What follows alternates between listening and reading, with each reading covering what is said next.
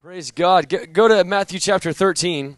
Another parable he put forth to them, saying, the kingdom of heaven is like a man who sowed good seed in his field.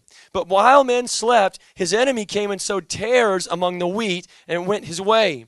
But when the grain had sprouted and produced a crop, then the tares also appeared.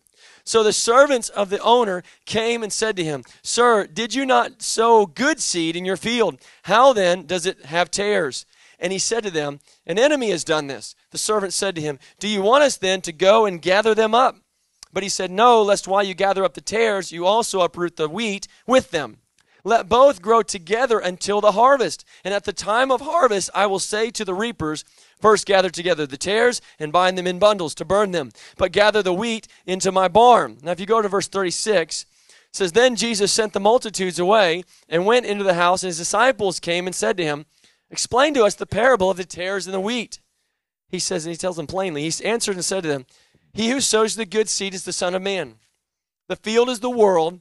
The good seeds are the sons of the kingdom, but the tares are the sons of the wicked one.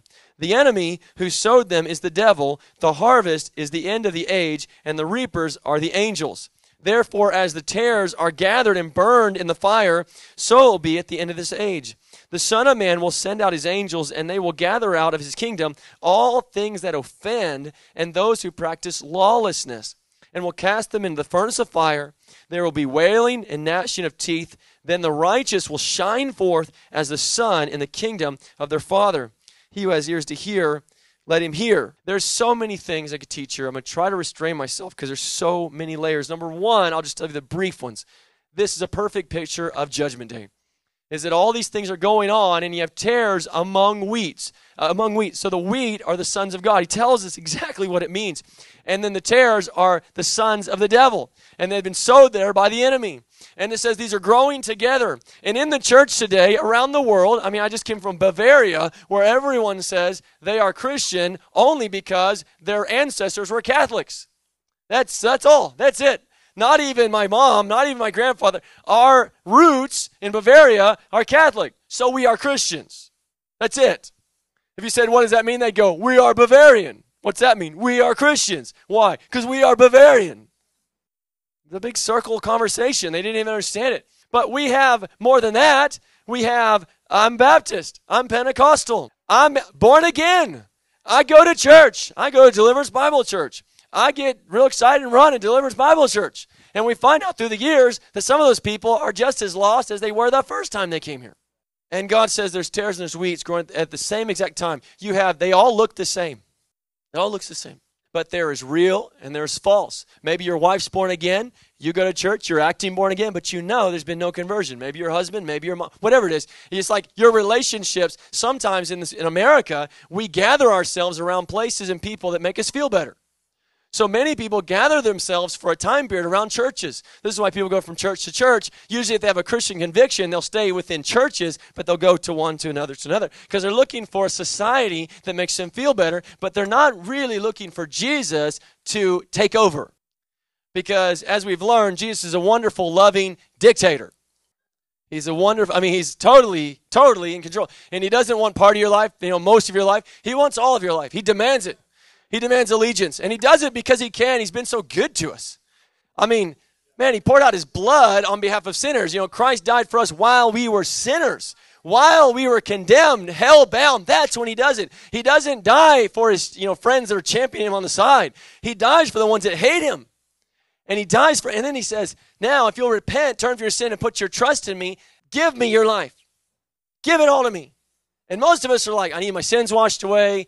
I want to go to heaven. I want to feel better, but I don't want to get rid of my life. And he's like, you can't come then. You have to pick up your cross and follow me, or you're not worthy of me. You have to say goodbye to mother and father and brother and sister, whatever else, or you're not worthy of me. If you put your hand on that plow and you look back, you're not worthy of me. He's like, you got to be all the way in or all the way out. And we live in a society where everyone thinks you can be mostly in. And if you're mostly in, you're not, but God says, if you're mostly in, you're all the way out. So in America, we have these new terms. We say, well, my son's a prodigal. He made a commitment for the Lord, but now he doesn't serve the Lord. But we believe he's going to make it. Based on what? Guess what? He's under greater condemnation because he once professed to love God, and now he walked away from God. That's worse than if you had never heard, is what the Bible says. that the end condition is worse than the beginning. Literally, to know and then turn away is worse than to never know. But we have all these theories, we have all these concepts, all these systems. And what happens is he says you have wheat and you have tare. They all look the same. They all look the same. And in the end, they'll all be revealed. But then as Christians, we have this other idea. Now, I know God's called us to create a strong Christian community around the world. That's what we're called to do. The body of Christ is called to keep each other focused on Christ. But sometimes we believe in ministry, we start thinking that it's our job to get rid of the tares.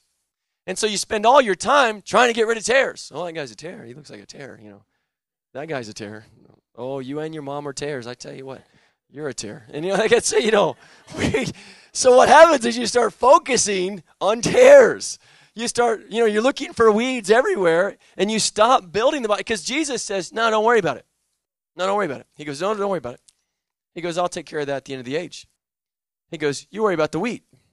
And sometimes we spend all our time looking at tares and we lose sight of the harvest. Back to verse 24. And before I read, I just want to give you one little thing, is that it says in verse 37, real fast, it says, he answered and said to them, he who sows the good seed is the Son of Man. He who sows the seed is Jesus. However, Jesus has a way of planting seeds. Remember, look at the harvest. It's white, ready. And he says, pray that the Lord of the harvest will send out laborers. Well, why? Because Jesus' way of seeding the earth with the gospel is through man. And he does it specifically with the word, because Jesus is the word, and from the very first pages, he does things by the word. And so the word is supernatural. It's not like this mindset of, I'm just going to go for it and see what happens. Oh, see, I went broke. Oh, see, I didn't get healed. That's just a thought. But it's when the word of God is ripped open to you and you go, wow, I can put my life on the line for that. And that's what happened with conversion. That's true conversion. It's the witness of the Holy Spirit. As Christians are filled with the Holy Spirit, we live on the witness of the Holy Spirit. And so it says here that Jesus sows the word, but he does it through people. And so now back to 24. It says, he put this parable forth, and it says, the kingdom of heaven is like a man who sowed good seed in his field. So that's first of all, that Jesus is sowing seed through his people in the field. What's the field? The word says it's the world. Okay, so Jesus is putting the seed of the gospel in the world. That's what he's doing. How's he doing it? Through you and me. And so it says, the kingdom of heaven is like a man who sowed good seed in the field. Now follow that. Jesus sowing it through man. Okay, then verse 25. But while men slept, what happened? He was sowing the seed by man in the world. He was releasing the gospel by mankind into the world. But then it says, but while men slept, his enemy came and sowed tares among the wheat and went his way. We were in Munich, and we're throwing out the gospel. Someone says, so are you guys Scientologists? I was like, whoa, I'm not even in California right now. Like, what? Like, Scientology? That was just such a strange, you're in Hollywood, they always think you're a Scientologist. And I thought, Scientologist? Like, how random is that? I said, is that very popular? Oh, yeah, it's everywhere. And we walked away from that, and they said, someone else asked us that today. I thought, they've been here before us.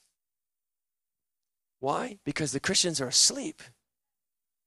And while the Christians were asleep, and what does it mean to be asleep? They're not doing the work of the Lord. While they were asleep, the enemy came in and sowed nonsense. It's when we sleep as Christians that all this stuff. Why is London overtaken by Islam? Because they've forgotten the work of John Wesley. They've forgotten, Whitfield. They've forgotten the work. They forgot what it took. Why is DC overrun by angry, weird people, Because they've forgotten how it started. Why did they forget? Because we went to sleep. Did they forget because they wanted to forget? No, because someone stopped telling them to wake up. While men slept, the enemy came and sowed tares. He sows things that look spiritual. He sows things that look intelligent. He sows things, and guess what? It's all nonsense. And here we are, spiritually fat Christians all over the world. We're sitting on Bibles. We got Bibles on shelves everywhere, everywhere in our house. They're all dusty. Nobody reads them. And we think, well, if someone's going to get born again, they'll come to us.